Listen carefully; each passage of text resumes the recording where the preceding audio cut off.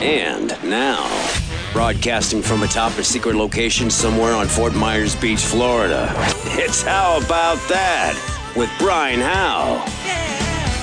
And now, your host, Brian Howe. Yes. Good morning, good afternoon, good evening, good at whatever time it is you're listening to my podcast. You are tuned in to Brian Howe with How About That? And this week, I have to tell you, I'm very excited because this is something I've always wanted to do myself. I've always wanted to become a sleuth, a man who gets into other people's shit. And this is the perfect opportunity for me to operate a wonderful podcast with a wonderful person. This is a man I'm going to introduce you to. His name is David B. Watts. He's actually a private investigator. He's also an author. He writes fiction and non-fiction books, but we're not going to talk too much about that. We're here to get into the nitty-gritties of being a private eye, a Columbo. Listen, when I was a kid, I wanted to be a private detective. I wanted to snoop around in other people's shit, and I watched all the TV series, Columbo and all the stuff with private detectives. I thought it was a wonderful world to live in. And today we have a special guest. It's David B. Watts, who actually is a private investigator. So I want you to welcome him on board, please. David, it's a pleasure to have you here. Oh, absolutely my pleasure, Brian. Absolutely. Now, let's get into some nitty-gritty here. But you started off, of course, as a very young man in New Jersey, and you became a cop. What made you want to become a cop? Obviously, you wanted to stop crime and all the rest of it. But was there something else? Is your family based in the police department, or if you have family members, as I do? No. In fact, when I look, well, wait a minute. My great grandfather was a Pennsylvania railroad cop, and I didn't even know that till I was 40. So the answer is no. I didn't have any impetus to join the police department. I needed a job. Really? Yeah. I was laid off from my position as cost accounting clerk. Is anything more boring? Cost accounting clerk at Lockheed Electronics in North Plainfield, New Jersey. On the eve of my birthday, I was laid off. So I was walking around in my neighborhood, and I saw a young cop standing on the corner, and he said to me, "Shouldn't you have a job? Shouldn't you be in school? What are you doing walking around?" And I said, "I'm looking for a job." Okay, well, that's a fair comment. I mean, the police, as you know, is an incredibly well-paid job. Well done. Oh, yes. I always strive for the top. You do indeed. We do. So you must have, in your time as a cop, I mean, I know you've been involved in many, many crimes and solving crimes, some of which are local to where I actually live, and we'll be talking about that a little bit later. But my uncle, and two of my uncles were actually in the police force in England, and they told me many times that they would often run into what they called bad cops that were in it for the wrong reasons, and cops that would falsify information and would try and trick subjects who they really basically knew might be innocent, but they would try and stitch them. Is that true? Does that still happen, or is the police force self-governing, cleaned itself up somewhat? Well, I think today is a lot different than 50 years ago when I was a young police officer. Today you have, first of all, you have to have a college degree, whether it be criminal justice or public administration. You have to have a college degree in order to be hired in the police department. And then they have training now that consists of 8 weeks, very much like military basic training. I went through 2 weeks of classroom, and they handed me a gun, showed me how to work it, gave me a badge, and off on the street I went. So these days, the officers are much more educated. They're tuned into the community. They're given sensitivity training. And the other thing, of course, is some of them are even wearing body cameras, so they better not do anything. I think that's the general rule now. I think most police forces are now subjecting their officers to wearing police cams, which obviously shows that there has been a problem in the past. But there we are. Times change. I mean, when I started in 1961. I wasn't able to talk into my collar the way these fellas do today with their radios. Right. we had a brass key, and we walked up to the corner and stuck the key into a call box, and we were able to talk to the desk lieutenant. And that was our communication. You were on your own out there. A lot of the guys, as I say, I was 21 years old when I started, and the fellows that I worked with, they were all World War II and Korean vets. They'd been on the job maybe 12, 15 years, and they were a tough bunch. They'd seen a lot. In their day, and they were tough, and they treated criminals accordingly.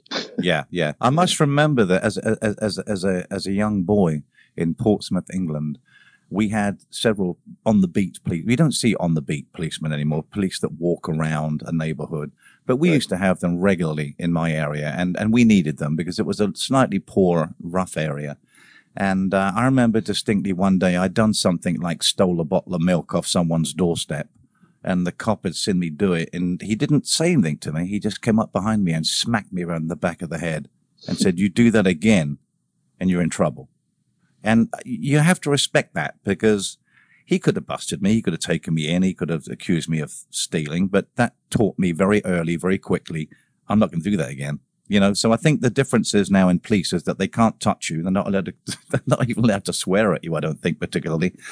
But as a young kid, a clip round the ear is much more effective than a few kind words, Yeah, the problem with that is it gets to be excess sometimes, and I did work with officers who carried the physical thing to excess. Not many, I must say, and even in those years when you could get away with it, the guys that I worked with were, by and large, pretty careful about that. They didn't get carried away with violence. Right. But right. There were some.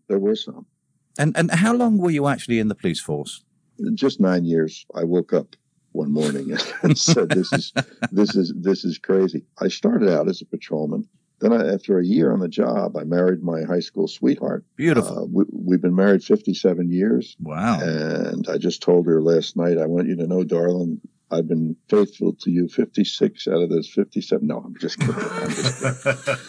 But she's a wonderful gal. She worked with me through the whole Megillah. And but I was drafted 1 month after we got married, and the Army put me into the military police because of my 1 year experience. So for 2 years, we joke about this. I spent 2 years overseas in combat in Massachusetts. Yeah, that's a tough area, man. You get war break out in Massachusetts, and all hell breaks loose. Well, the sign said "Dogs and soldiers keep off the lawn," which was the welcome wagon up there. Yeah. So then I came back from Massachusetts, back from the Army, went back on the police department, and it wasn't too long before they, in their wisdom, made me a detective. They put me into this special unit working on gambling, narcotics, prostitution, ABC laws, and so forth. And that was the turning point in my life. I mean, to go from the uniform into plainclothes and begin doing surveillance of the bad guys and going after the druggies and the drug dealers and so forth. That was an epiphany for me, and I think it has held true to today. Okay, well, here's a question for you: how do you find the prostitutes, and how much should I pay? Well, I'm a little out of touch on that right now.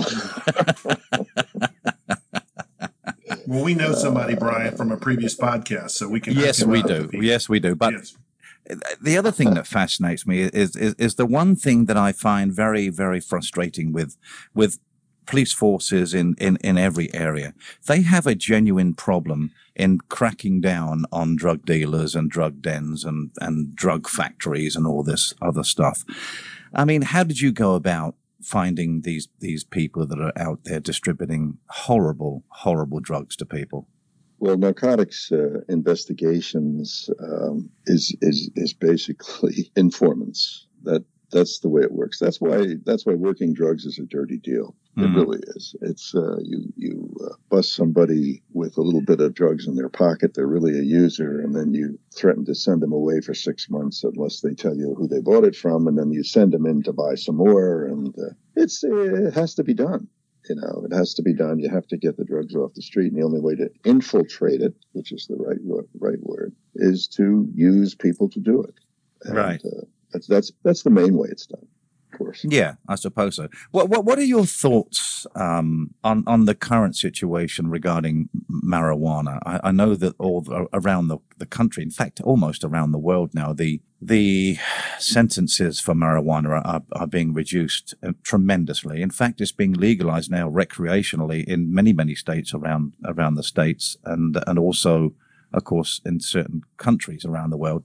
Do you think that's a good thing, or do you think there is a handicap to that?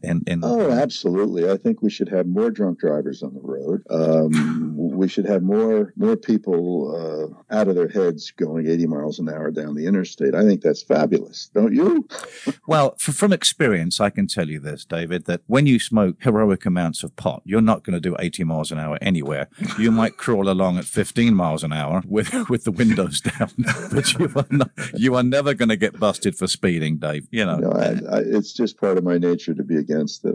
I don't think that legalizing another mind-bending drug is going to do anything good for society. I just don't think so. Now maybe changing the punishment. I don't have a problem with users. You don't have to put somebody away for a couple of years for minor offenses. I agree with that. I do. Yeah. But legalizing marijuana disturbs me. It's just part of my nature. It goes back 50 years. I can't get out of the mode. Yeah, but you must admit, well, maybe you won't admit, but there are certainly now very much evidence there that certain sorts of marijuana are very, very beneficial. And I know several people that have been addicted to a drug called Xanax, which is legal if it's prescribed. It's a perfectly so-called safe tablet. It is not safe. It really does mess you up if you take it long term, and you become really quite dependent on it, which is not happening with pot. And pot has some of the same. Absolutely. The pharmaceuticals, the doctors, been all over the news. That has to change. I mean, yes. we really don't need. In fact, I went to have my teeth cleaned the other day, and the dentist said to me that he had just taken a class. He likes to keep up with things. And the professor said that when people have root canals, instead of giving them Percocet, they would do much, much better with a couple of Aleve. Yeah. And this overprescribing is a very, very serious problem. It really is. And here in Florida, there is a huge clampdown now on people that go in and say they suffer from anxiety and they suffer from this, that, and the other, and they're prescribed, anxiety drugs, which is a major problem. But the opiates are the things that really bother me. I mean, I'm in the music business, and I have seen multitudes of people who are very talented ruin their entire lives because of a few tablets and Xanax also. I mean, and also, of course, some of them were just potheads, and I'm not suggesting that marijuana should be used to such excess, but I do believe that there are several strands or sorts of marijuana that are very beneficial and can actually wean people off of things like heroin and opiate abuse and pain pills, and I think there is a usage for marijuana, and I think we are scratching the surface of it. I don't think we've really got into the benefits of marijuana the way that we should have done, because the pharmaceutical companies, of course, don't want that to happen. And people who take the marijuana for cancer, for problems where other drugs don't help, how could I be against that? Right. If you're having terrible pain and marijuana eases the pain, then why not? Medical use is certainly something that nobody can really argue about. Right.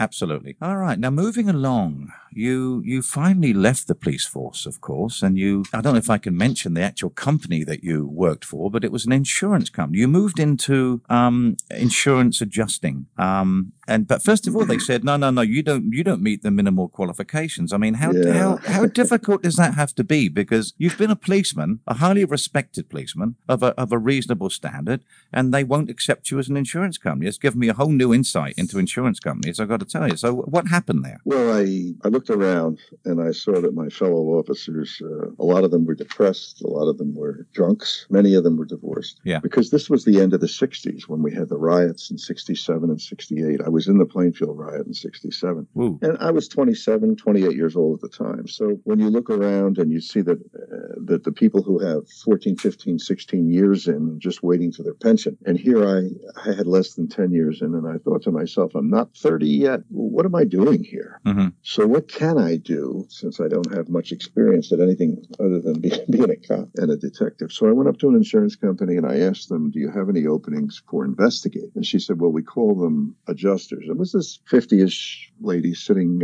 in the middle of the big room you walk into with all the glass and everything. And so I said, well, I'm interested. She said, well, we're opening a new office in Greenbrook, and we have some openings. And she started to hand me an application, and she said, what college did you graduate from? I said, well, I only went a year to Rutgers. I dropped out and became a police officer. She pulled the application back. She said, well, we only hire college graduates. I said, oh.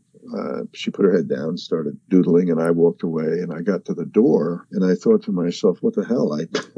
I've got nothing to lose. I turned around, walked back. She looked up like, why are you still here? I said, what you just said is the stupidest thing I've ever heard. All due respect, ma'am, but would you really hire a 22-year-old kid just out of college who knows nothing versus somebody who's had nearly a decade of police work and detective work? Mm-hmm. So she looked at me, tapped her pencil a few times, and said, you sit down. I sat down. And a fellow came out, and a manager came out. He interviewed me for about an hour, and then he handed me a bunch of tests, a battery of tests, and he came back in later on. And he said, I'm going to go to work for you and get you hired. By the way, I don't have a college education either, and I work here just fine. So you have to speak up for yourself. Yeah, the glaring thing that you just said there is something that I think may have escaped some listeners, but what you said was very, very interesting. When you are approached by an adjuster from an insurance company, you are being investigated. Is that right? He's not there to be your friend. He's there to see if, he is an investigator. Yes, he's investigating the facts. Of the accident or the incident, whatever it was. Sure. So they're probably just as sneaky as cops, really, Well, look, they're looking out for the interest of the insurance company. That's their job, to look out for the interest of the insurance. Right. Whatever that may be at that point in time. Okay. Well, I don't want to spend too much time on the insurance business because obviously we want to get into what we're talking about here, which is the private eye business. And I know that I've seen so many TV series and it looks so exciting. It looks so wonderful, although they do get beat up a lot and yet recover so remarkably quickly. When you got into this business, what was your first job? I'm guessing it was really quite boring. I don't know. Yes. I guess my first job, that's a good question. I think it was just a motor vehicle accident, head-on collision on one of these rural roads out here in northern New Jersey. But the interesting part about it, I guess, is the fact that the lawyer that hired me to do that was an ex-FBI agent. He liked the report that I wrote and forwarded me, so to speak, to his law firm in Morristown, and then they started hiring us, and they also worked for an insurance company that started hiring us, and so forth and so on. It sort of built from there.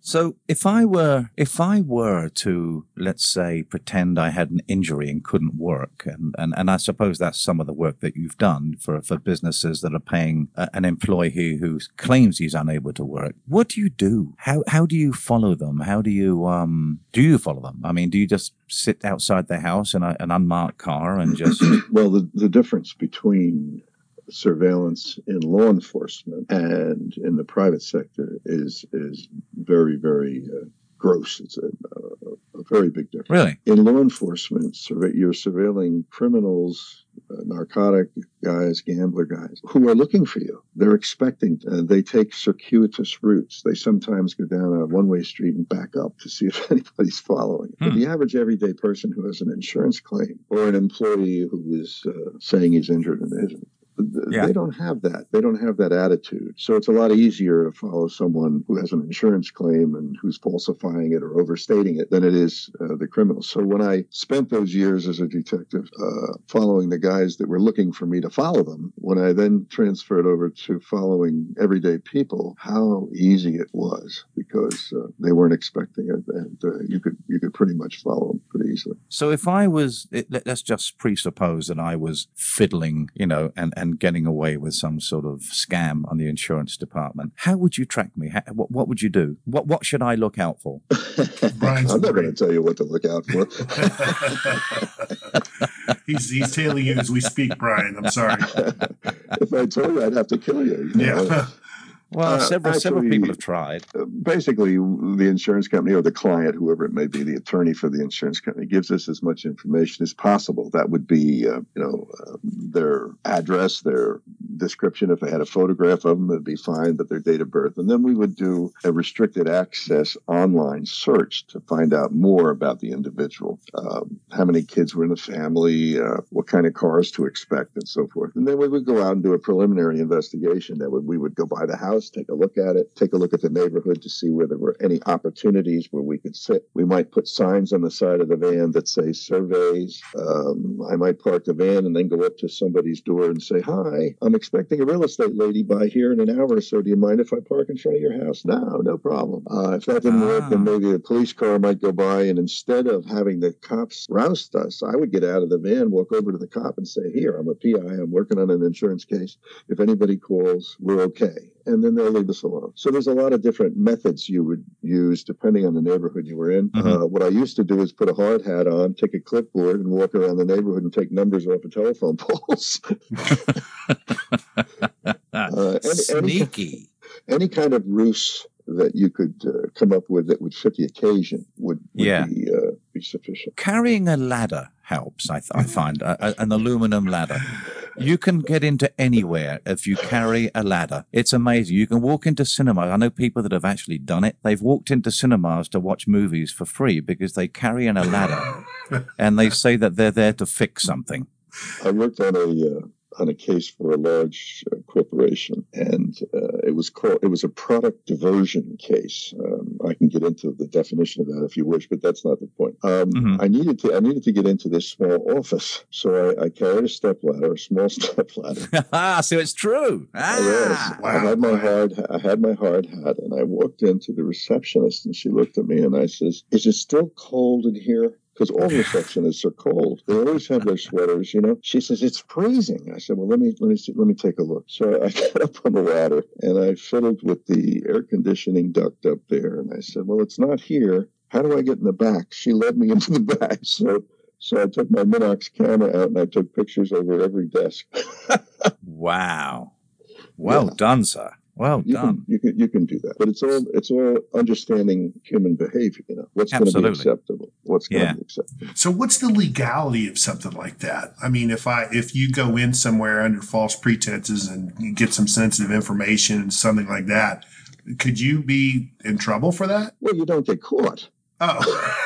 I walked into the New York Stock Exchange floor once. Wow. Now, we had a claimant inside there, and we wanted to show that he was still working. And I had one of my young guys with me, and he said, "How are we going to get in there? They got security all over the place." I said, "Just wait for coffee break." So we gave the other fellow that was with us, we gave him our jackets. Here we had white shirts and ties on, and we put pencils on our ears, and we got on the end and the elevator with the rest of them and went up and went in. Oh. I mean, wow. Unbelievable. Yeah. The ladder routine works for those of you out there that have aluminum ladders. Just go ahead and do whatever you want to do. As long as you've got the ladder with you, you are not going to get busted. Trust me. But let's get back into, I'm being facetious there, by the way, listeners. Please don't attempt that, please. Now, when you... What was the biggest mistake you think you made as a private investigator? Was there someone you were following who turned out to be the wrong mark or the wrong person to follow?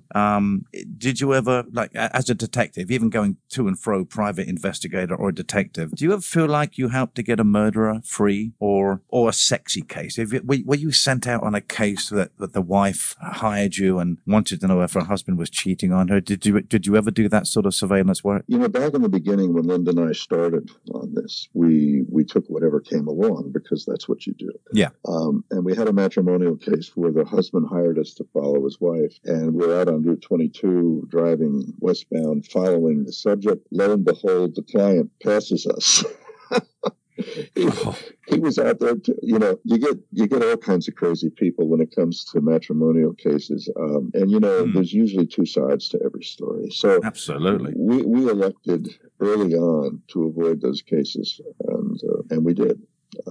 But I have a very funny story to tell you. There's a fellow, Bruce Snyder, had a private investigation case in business in Lansdale, PA. And he told me he didn't work on matrimonial cases either. And he told me the story about this guy that called him and said, "I'd like you to follow my wife." He said, "I don't work on those kind of cases." He said, "But you don't understand. This is important to me." And I really, and Bruce told him time and time again, "No, I will not work on your case." So one morning, Bruce opens the office door at 8 o'clock in the morning. The guy's sitting on the step waiting for him. And he follows him in as Bruce is telling him, "I am not working on your case." Bruce sits behind his desk. The fellow sits in front of his desk, and he says, "I have here a check for $10,000 for you to work on my case." Bruce said, "You have my undivided attention."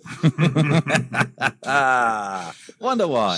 So when I say we never worked on matrimonial cases, we didn't. We always sent him up to Bob Higgins, another PI up in Oxford, New Jersey. He loved him. He was a retired state trooper. He worked on those cases a lot, and we sent him a few. But when somebody came along and said, "Look, I'm an attorney. I have a $10,000 retainer check for you," so you get the point. Absolutely. That's when I would become a private investigator too. I would take it to plus tax.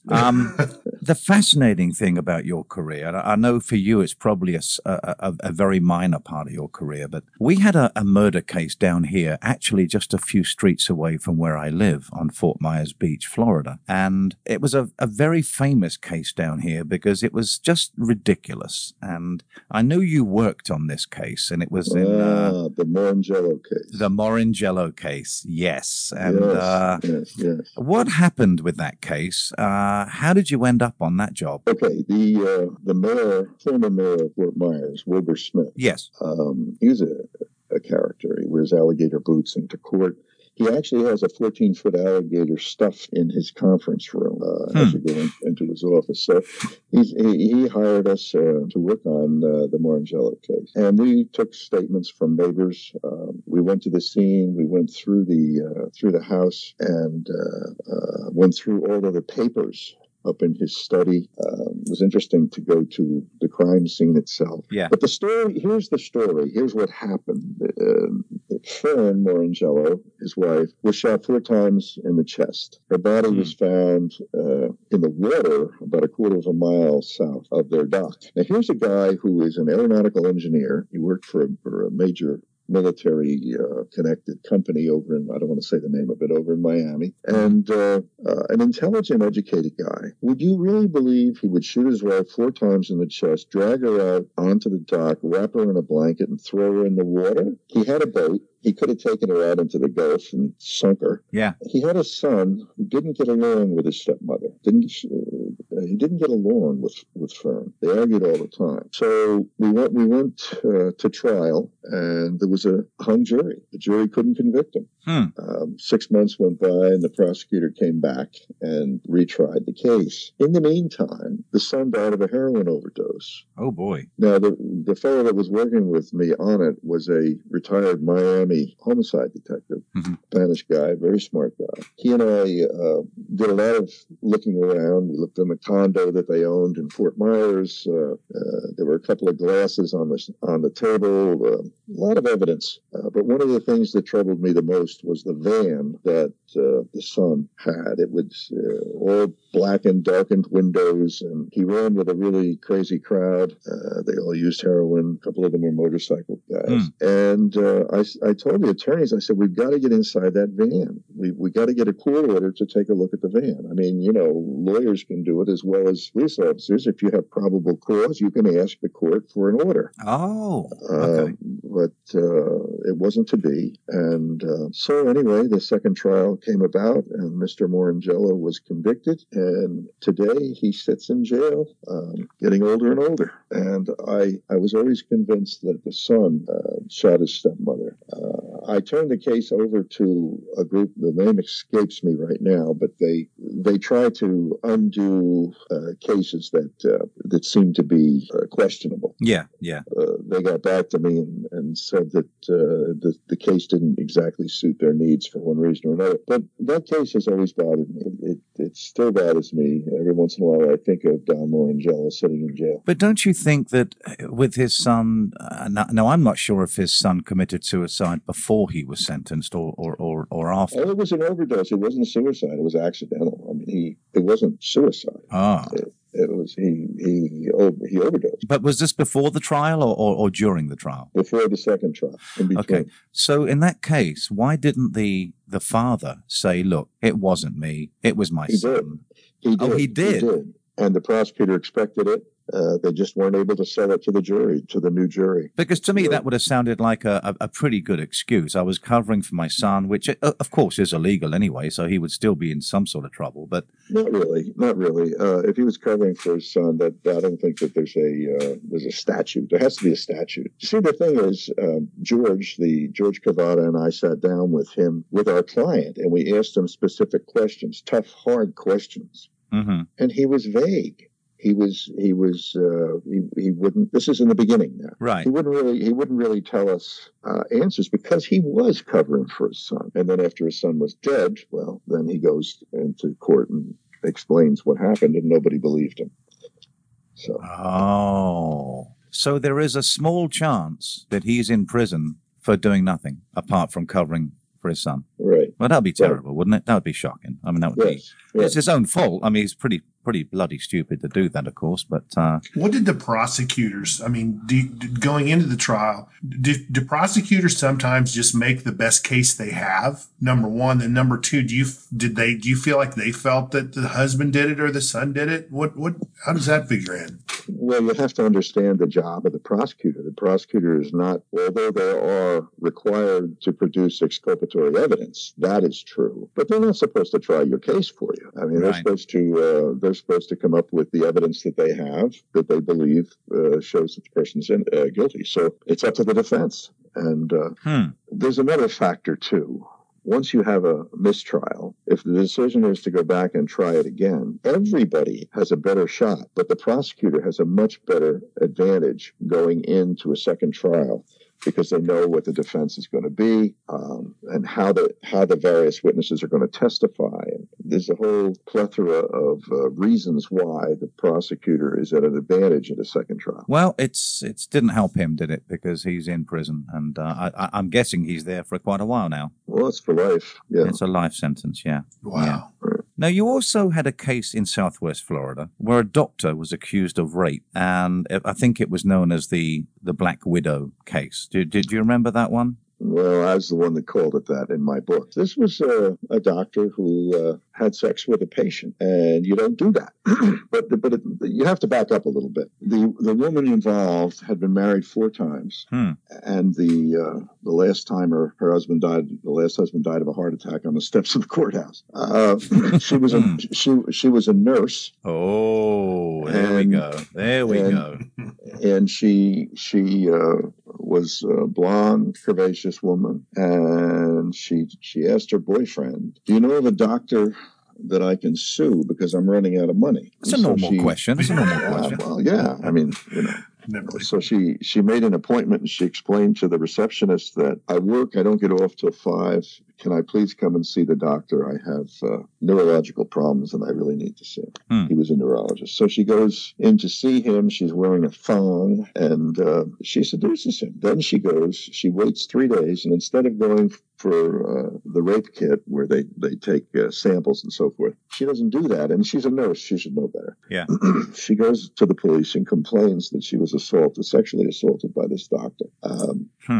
So the police suggests to her to give him a call and see if he'll come over to her house. Lo and behold, they're hiding. This is corny as can be. This is like the Keystone Cop. Yeah. They're hiding behind a curtain in the house. The 2 police officers, a woman and a man. And the doctor comes and makes a fool out of himself. But before they get there, the woman says, "Should I get him into the bedroom?" She's so enthusiastic about it. It's all tape recorded. And they say, no, just let him put himself in the soup. So they jump out from behind the curtain and they arrest him. It was kind of sad. But I still don't quite understand all that, because all right, he was wrong, but he was seduced, presumably, and maybe he did do house calls. In his defense, maybe he did go and see people that couldn't get out and about to his surgery. I don't know. That's a strange one. But he was found guilty, obviously, and then he served Actually, I did a background on her, and my investigation made her look pretty poorly. You see, she really wasn't after sending the guy to jail. She was after suing him Money. later. Yeah. She was after the money. We did a deposition of her. She didn't know that we had the information that we had. So when our attorney asked her, well, how many times have you been married? She says, I don't know, a few. That's a hell of an answer, isn't it? Yeah. A few. He said, well, would it surprise you if I said 3? She said, no. He said, how about 4? She said, could be. So he said, do you remember Mr. Tiluxing? And her response was to rear back and say, how did you find out about that? Oh, right. We had enough on her that she did not want to come back with a civil suit. Right. Okay. But yeah. But then our attorney, which was Mr. Smith again, he worked it out with the prosecutors that there would be no jail time, that he would pay a fine, and that he would lose his doctor's license, which he did. So he lost his license. I hope he had a good time. I hope it was worth it. Yeah, all because she had an obsession with wedding cake. It's just ridiculous. Yes. You know, Yes. it's just, it's sad how these things turn out. I want to ask, I'm sorry, Brian, I stepped on you. Carry on. No, I want to ask, David, you know, one of the things that bothers me is, and I don't know that a lot of people know this, I've had a friend that found out the hard way. If the police can talk to you, they can say anything. They can lie. They can tell you things that aren't true to get you to make a statement. Is that true for in your line of work too? I mean, if you tell me a bunch of lies and I cop to something, that's still okay? Well, it is. It is. The police don't have to tell you the truth. They can trick you. This is one reason why, in the current state of affairs politically, that they don't want people to be interviewed by the FBI, because all you have to do is make a mistake in speaking to the FBI, and you can be charged with perjury. Wow! So you have to be careful when, if you're a defendant, you don't speak to the police. You say, "Where's my lawyer?" But should you ever I mean, I know this as a former police officer, this is going to probably bother you, but should a person ever talk to the police? I mean, the thing is, I have a friend who said some things that really wasn't even involved with the case and ended up getting in trouble. That's right. Because the police are like, we're your buddies. Hey, we're not after you. We want to get this other guy. Tell us what you know. Well, you have to be careful. If I were going to be questioned by the police, I'd say, look, I'll talk to you. I'll give you all the information you want, but I want my attorney present. Anytime. Well, yeah. If you suspect even remotely that you're going to become a person of interest, let's say, you need your attorney there. Yeah, I very much agree with, because I had an insurance claim going on once over a broken car window or something. I'm not really sure what it was. And the insurance company were going to fight me for it, and they were starting to investigate how the windscreen got broken and all the rest of it. I don't know how it got broken, but they were insinuating that and as soon as I got word that they wanted to come and interview me, I hired an attorney straight away. And they were as nice as pie, and they paid up. But if I hadn't done that, they would have been on me and accusing me of having done it myself and to falsify whatever. You know, I know that's where they were going to go with it. So I was lucky. So in future, everybody, if you have to fight with an insurance company, don't do it on your own, because you're going to get stuffed. Hire a good attorney. Absolutely. That's highly recommended. Now, you also had another case, which, you know, because of my sexual preferences, I I say that lightheartedly, but you discovered somebody who had died from autoerotic asphyxia. I know where you're going. Yeah, well, I need to know how to do it. I want to know how to do it, you see. Because I've been unsuccessful on a couple of occasions, and I just wanted to bring this into. Well, let me just say that if you had been unsuccessful, you would not be talking to me now.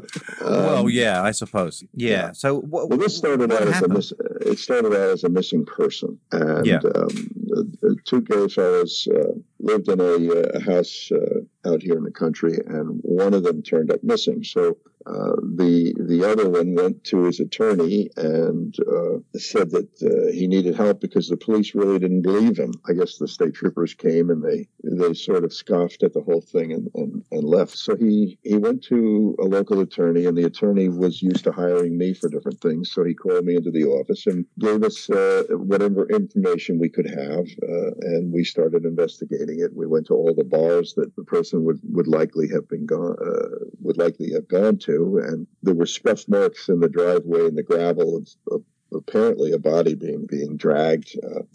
We found that the car was found in a New York City parking garage. There were no fingerprints. The trunk was pristine. There was nothing to go on. And I have to give my wife credit. She said, if the missing guy had met with someone from out of the area, someone from the city. The only thing that these people from the city know about our area is our two reservoirs. There's a Spruce Run Reservoir and Round Valley Reservoir. She says, I'll tell you right now, he's in the reservoir or near it. So 4 or 5 months went by over the winter, and I got a call one Saturday morning from a fellow that I know downtown. He said, you better get over to Round Valley. They found a body. So Linda was right. A man had been walking his dog, and the dog discovered the body. So I drove over, and there was the police with the yellow tape and all that, and they recognized me, and they said, I think this might be the guy you're looking for. So I went under the tape, went up there, and the body was, fetal position, but upright. On his knees and elbows. He was completely weathered. I mean, the skin was leathery. Yeah. Most of his head was over 20 feet away from the animals, and his jawbone was there. Teeth were all over the place. But he had 3, they looked like ice skate laces around his neck. That's a hell of an orgasm. Yes. There were 3 or 4 of these around his neck. And the way they got him out of there was to slide him onto a 4x8 sheet. And they did an autopsy. They took some of the skin off his thumb, and they were able to identify him as our guy. Nobody knows what happened there, whether it was... we don't think it was the other partner, because we ran him on the polygraph and he passed. So we believe that the guy was fooling around with somebody else. It got carried away, and the person panicked, took him in his car, dumped his body up on the Round Valley Reservoir, and then drove the car to New York, parked it in a garage. Wow. We'll never know who did that. No, so it is true that there are lots of murderers that have never, ever been caught. And Absolutely. They are still loose, and I don't encourage it, but it is true. No, that's actually quite sad. Earlier on, I think you said that your wife didn't enjoy doing the marital cases, and neither of us did. No, we really didn't. Really? So, is there a particular reason for that? Is it just because it just gets too close to home, or is no? No, actually, the rationale for that is. It takes 2 to tango, and usually there's more reasons why. It's not just one person's fault all the time. Right. And another reason was, I recall one case we worked on early on where we followed the woman, and she met this guy in a motel, and it was a motel where you walk along the outside and the doors are all there, A red roof inn, yes. Red roof. Right. And we were down in the parking lot, and it was like 2 degrees out, and we're sitting there freezing. You can't run the engine because obviously they'll know somebody's in the car. So we're freezing in the van, and they're in the room. Linda says, "Do you think they're a little warmer than we are?" Wow. So that was another reason, just it's just nasty. Yeah. It's nasty work. Work. Do you carry a gun? Are you allowed to carry a gun in your line? I did carry a gun in the 80s and 90s when I was in the field a lot. I don't anymore. My usual reaction to that question is, well, I thought I was among friends. I didn't think I needed to carry a gun today. But in New Jersey, it's very difficult to get a license to carry a gun. You have to go before a judge. You have to show cause. You have to bring your attorney. And then you have to renew it every year, and you have to qualify every year. So it got to be a pain. Yeah. So and then the responsibility of carrying. And by the way, a gun does not protect you. No, it doesn't protect you. No, it doesn't. I mean, but it's better to have one and not need it than need one and not have one, I think. So absolutely. Tried by 12 rather than carried by, what is it, carried by 6, That's right. Tried by 12 or carried by 6. And I think I know which way I'd rather go. Now, you did some work for the organization known as Whitney Houston, of course, and sadly, she's no longer with us. And so you were doing personalized security for these people, or was it some other service? A little bit of that, but Tom Weisenbeck was an attorney who represented the Whitney Houston family per se. Not the corporation, but the family. And whenever anything untoward took place, which was quite a lot, I would imagine, in the Houston family. Yeah. So Tom would call us, and whatever the exercise was, we would do it. The one that's particularly interesting was 3 young black fellows in long black leather coats went into Tiffany's in New York. Mm-hmm. And they said they were there to pick up Whitney's jewelry that she ordered. And the clerk said, I don't know anything about it. And they acted indignant and this and that. They actually conned Tiffany out of about $90,000 or $100,000 worth of jewelry and walked out the door. Fortunately for us, they left a phone number. I don't really know why or how that happened, but we had a phone number which we ran down and which brought us to an apartment in Union, New Jersey, and we did some surveillance. And once we spotted the guys, we notified the local police and they had him arrested. So that was kind of funny that Whitney name was dropped. Yeah, but she wasn't actually involved in the crime, right? No, she was the name. Exactly. Those were some dumb criminals. They left their phone. They left a phone number. It wasn't theirs, but it was to an apartment that they visited. So we were able to get them. It's like a friend's phone number, something like that. Yes, and then Whitney's brother was beat up pretty badly by the East Orange Police Department in a bar, and they arrested him because he refused to leave. So then they beat him up. So we were called, and I went to meet with Tom Weisenbeck and Whitney's brother. He explained the situation. So Tom wanted me to go into that bar and take statements. Yeah. Now this is a really, really rough neighborhood. I mean, a really tough place for my Irish face to show up. So I called the East Orange Police Department. I said, do you have any retired African-American guys that would be able to help me out? And they did. He was about 6'5", bald head, great big man. He was a nice, jovial guy. And he said, Watts, you better not go in there alone. So he and I went in, and it turned out to be just the opposite. Everybody was very cooperative. They gave me statements and explained how the 2 black police officers beat the bejesus out of the kid and finally got him out. He had a broken jaw and so forth. So what Tom Weisenbeck did was turn the tables. He said, we're going to sue the police department. So the whole thing kind of went away, because I took the statements that showed that there was too much violence involved. They didn't need to do that. Yeah, that similar thing happened to me just a couple of weeks ago. I was in a bar and I'd had a little too many to drink, I think, and the bouncers, 3 of them, come up to me and said, "You're leaving." And I said, "No, I'm not." And I was wrong. I left. I left, through, I think, one of the smaller windows. It wasn't a huge. I think. You rejected, is what you're saying. Yeah. I won't go back in there for a while until they forget. But it's a fascinating career, isn't it? I mean, you never know what's going to happen from one day to the next. And but the one thing that surprises me a lot is that I'm guessing that TV shows and the movies, when they do a private detective series, that they must elaborate and glorify the work of a PI, surely. I mean, it can't be. Are there any glaring mistakes that you've seen on cop shows or on PI shows? I mean, who's the guy that lived on the beach in California in a trailer? The Rockford Files. What a fantastic series! But yes. How much of that was even close to being reality? Probably not much. Right. It is glorified, and it's entertainment. And the fact of the matter is, private investigation work is a lot of routine, and we have to understand the laws that we're working under. That's why I refer to myself as a legal investigator. I'm a member of the National Association of Legal Investigators for 40 years. And for the most part, it's a routine job. It's not glamorous. I have never been hit over the head and woke up in the arms of a blonde. That hasn't happened. I'm still It's waiting. happened to Brian a few times, but I should have become a rock singer, I guess. Well, but what about brunettes?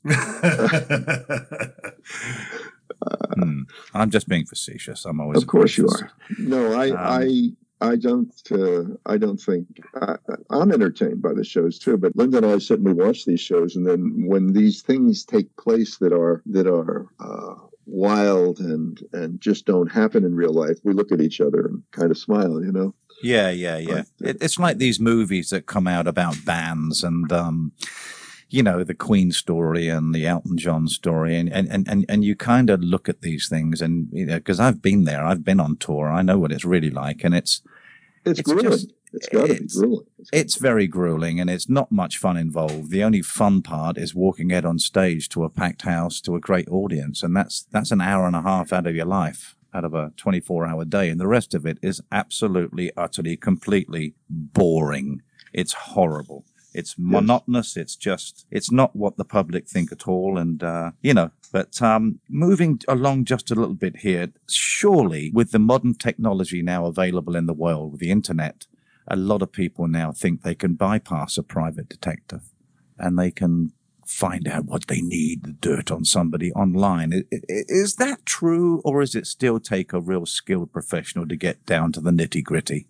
Well, there are certain things that are on the internet that, and the longer that it has existed, the more information there is. And if someone is good at that, they can learn a lot. But you see, I have what's called restricted access. By virtue of my license, private investigators can find out a lot more. Right. I mean, I will get your social security number. I will get your driver's license number. I'll get your date of birth, the last 15 years of your addresses, your relatives, your associates, how you voted, not how you voted, but how you registered to vote. Mm-hmm. There's a lot of things that a private investigator has access to, very similar to the police. The only thing we don't have access to in certain states, such as New Jersey, is criminal history. Right. In Florida, you can look up a criminal history and get the picture of the person. You can get everything. It's a very open information state. But New Jersey is very closed, and they go from one to the other. Now, so not only are you obviously a public investigator and a former cop and a former insurance investigator, I think, you also become an author, haven't you? You've actually written a couple of books, one fiction, I think, one fact, one fiction. Am I right? Well, Accidental PI was my first effort. It's a memoir of the first half of it is my days as a police officer and detective in Plainfield. There's a lot of the stories, some of them that we've gone over here today, but there are a lot more. Mm-hmm. And the second half of it is the transition to and 40 years of private investigation cases that my wife and I worked on. All true. I also take on the criminal justice system and the civil justice system and insurance companies and corporations for some of the corruption and lacking that goes on. So that book is a memoir, and it's true. Now, it got such good reviews on Amazon that I decided to write a novel. And one of the reasons that contributed to that was Randy Wayne White, who is Florida's Hemingway, as far as I've met Randy. He's a good lad. In fact, I've been out for dinner with Randy on a couple of occasions. A lovely chap. Good guy. And obviously, as an investigator, I could find out where he lived, right? Yeah, so right. I took a copy of Accidental PI, and I shoved it in his mailbox with a note. And I said, "Do you remember your first book?" So he's written about 60 now, I think. And he sent me an email, a very nice email, and said, "Use this any way you like." And he just wrote a very nice testimonial for my book. He enjoyed it. So that encouraged me to continue writing. So then I wrote 2 novels. Wow. Yeah, I wrote my first novel was Loose Ends, which is that still available? It is available on Amazon. Beautiful. It's in ebooks, Amazon. I've had 5 Barnes and Noble book signings. Wow. And the second book, which is the most recent one, came out a few months ago, is called The Dementia Conspiracy. People ask me, what's it about? I say, I forgot. You forgot. It's about corruption in a pharmaceutical company. No, that couldn't be, could it? Wait a minute. No. It's corruption in a pharmaceutical company. The first one, Loose Ends, is more courtroom oriented, and the other one is more corporate. You know how Murder on the Orient Express and all the, you're a British guy, so all of the English mysteries lead you down the path, and when you get to the end, you can't believe that this one over here is the murderer because everybody else looks like they had motive. You know what I'm talking about. Yeah. Right. I'm totally different.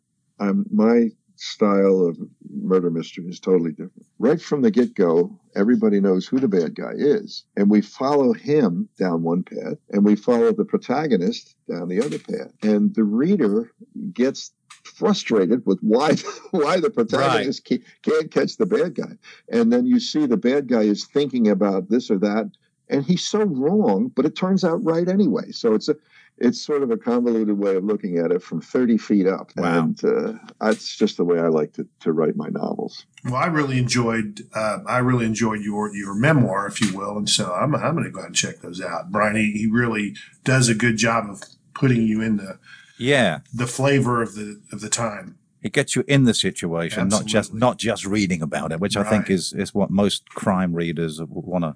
They want to feel part of a good story, don't they? So I'll certainly be indulging in that. And I have a list of books to read, one of which is the Bible, which of course I'm going to not bother with. Maybe you should start there, Brian. I'm not sure. I would say that's a good start. Yeah, that's a great start. Well, I don't like writing fiction, reading fiction particularly, but whatever. Oh. Now, anyway, that's a whole nother show if you want to check out. As you can tell, we're getting towards the end of the interview, but as a final go round, going back to things like. Let's just stick to marijuana. I know that there are several people that are currently in prison on jail sentences like life. Certainly, I know certain people that are in for 20 years for having 1 ounce of marijuana on them. That's unreasonable. Unreasonable. It really is, isn't it? And yet, when they were sentenced, which was over 15 years ago, it was considered a deterrent. It evidently is not a deterrent. I know people in all fields of life that smoke marijuana. They're not drug addicts. Some of them just need it to relax. Some of it use it for cancer. In fact, I will tell you a true story right now. I have a female friend of mine who lives up in Virginia. She has had a horrible case of cancer for the last 6 or 7 years. And basically, she was told to, after 6 years of different chemos and different remission states and all the rest of it, she was done. She was worn out. And the doctor said, you need to go home and you need to make your plans because we've done as much as we possibly can for you. And so she called me up and she was crying and distraught and said, Brian, and I said, well, look, would you do me a favor? You're going to boo-hoo me. I know you are, but I want you to try marijuana oil. It's sometimes known as a guy called Rick Simpson, who is a wonderful guy. Rick Simpson's oil made from the leaf of marijuana plants. And she agreed to try it. She had to find marijuana up in Virginia illegally. She did it, and she's been on it for 6 weeks. She is now completely cured of cancer. There is no cancer left in her body. Now, tell me that's wrong. Tell me that someone should be sent to prison for that. No, I can't. I wouldn't know how to address that. I think that I don't know how the marijuana cured her cancer. I can see where it would have relieved her pain. No, it goes, that's what I mean. It goes a lot further. The terpenes, they call them terpenes. The different ingredients in every sort of marijuana. Some have predominantly different terpenes and the rest of it. But that's a fact. She called me just a few days ago, crying her heart out. And I thought, oh no, she's got more bad news. But no, she said, Brian, nobody can believe my turnaround. My condition is now, I don't have any cancer in me at all. And this girl was covered in tumors all through her body. It's gone. It's gone. So let that be a warning to people that really think that marijuana is a really, really necessary bad drug, because it really isn't. It can be used for the benefit of humans. It can be used for the benefit of animals too, if used properly. So But I'd love to thank you very, very much, Dave, for coming on. It's been a marvel. Just to even talk to a private detective for me is like, it's magic. It's a magic part of the world that you don't ever think you're going to get involved in or know the back streets and all the backstories and the rest of it. And I applaud you for your long career in the police force and the insurance business. And as a writer, I'm going to partake in getting a couple of your books and having a damn good read. I would like to thank you so much for coming on. I really do. It's been a tremendous privilege. And what can I say? David Watts, thank you so much. Thank you so much. Thank you. Great. Thank you. It's been fun. It's been fun for sure. I've enjoyed it. Thank you very much for having me. I appreciate it. We'll have you back sometime, someday. Thank you very much. All right. Good day. Good day. You've been listening to Brian Howe with How About That? And here we go. Goodbye, everybody. Thanks for tuning in. Yeah.